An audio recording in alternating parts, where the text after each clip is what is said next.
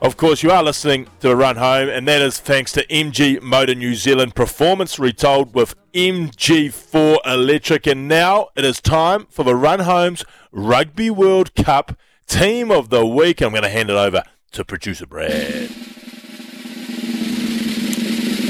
So, Beav, much thought and analysis went into this team, also some help from a few websites, but also from the eye test of Brad Lewis, who did actually watch all but one of the games this weekend. So, your starting front row, Angus Bell from Australia. Yes, I love Angus Bell. I thought he had a great game. Diego Escobar, the Chilean hooker. I don't know if you got a chance to watch that game. He was like Dane Coles in his prime.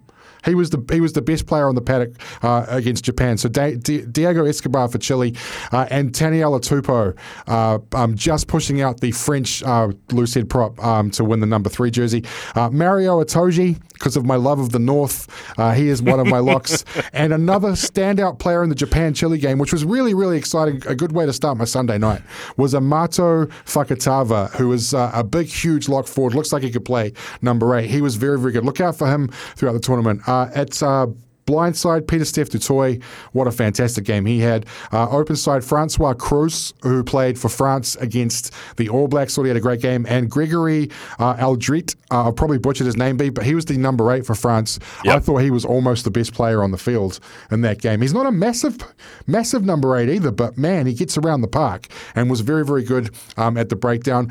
Look, I'm not a fan of his, but I thought he had a really solid game. And in terms of statistics, he was the best halfback in the first week of the tournament. Faf de Klerk from South Africa.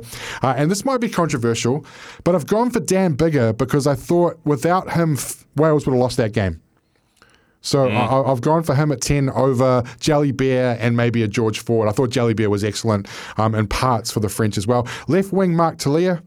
Right wing, Damien Pinot. I thought they were both sensational. The midfield, Bundy Arki and 12. And in the 13 jersey is Waisea Navakalavu, the Fijian 13, who I thought was the best player on the park that day. And again, just getting the nod over Ben Donaldson is the French fullback because of his goal kicking and his defensive play, Thomas Ramos, because as they all say in France, they say the surname, don't they, when they're announcing the players. With huge emphasis. Thomas Ramos. So look, I know there's not a lot of All Blacks in there. I think Mark Talia too hard to overlook. I thought he was the All Blacks' best player on the weekend. Scott Barrett went pretty close to making that team as well.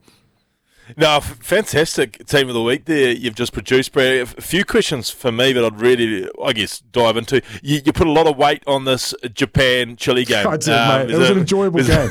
It was enjoyable. Look, well, is Diego Escobar the best hooker on the planet? No chance. But he won the enjoyment test for Brad, and Fakatava was excellent as well. So.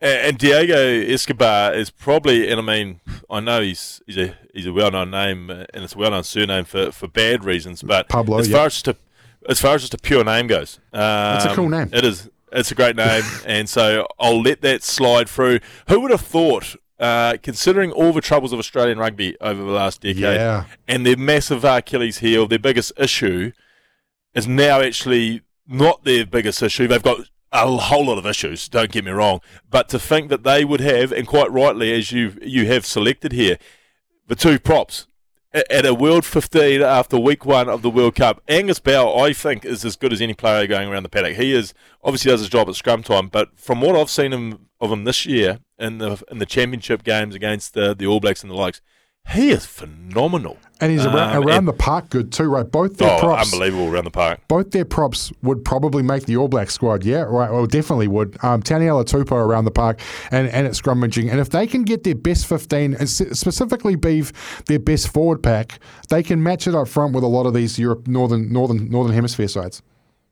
Yeah, so it's just ironic that now their backs aren't actually what they used to be. Their backline's cack. I'll give you a little chat about old Aldrit. And he was actually the best player on the field. I think he got man of the match, if I remember rightly, in the opener. He was obviously staying at a residence in France. I was staying at his teammate's residence, Taura Kurbalo. Indeed. And about Wednesday afternoon, we're lying on the couch, me and Taura, and Taura's on the phone and he's busy talking rugby to someone. And then next minute he goes, "Oh, Beef, what do you reckon about Artie? Has he got any weaknesses?" And it was actually Gregory Aldrit then, and they're obviously they must do something where they find out some information or investigate their opposition. And what's TKB playing at? Tara said, I can't think. Mate, you're worse than Steve Hansen. Tara said, I can't think of too many, but I'll ask my mate Beaver. He's here. Hey, Beaver, what do you reckon about Artie? Got any weaknesses? And all I said was, he's not the tallest number 8 you'll ever see.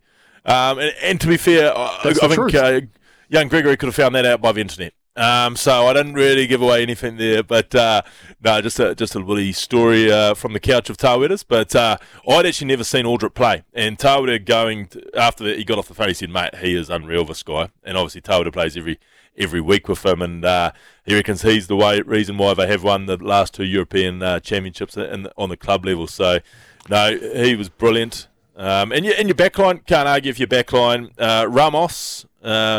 Many people think he's the best goal kicker going around World Rugby, and I think he might have had one miss in the weekend. Yeah, he was. Geez, when they come off his boot, they stay kicked. So no, brilliant World 15. Looking forward to seeing that as the tournament goes on, and looking forward to seeing how long these Australian props can stay in there. Brad, I tell you what, if they're there a while, who knows? Maybe Eddie was right all along that this was all going to come together. The secret.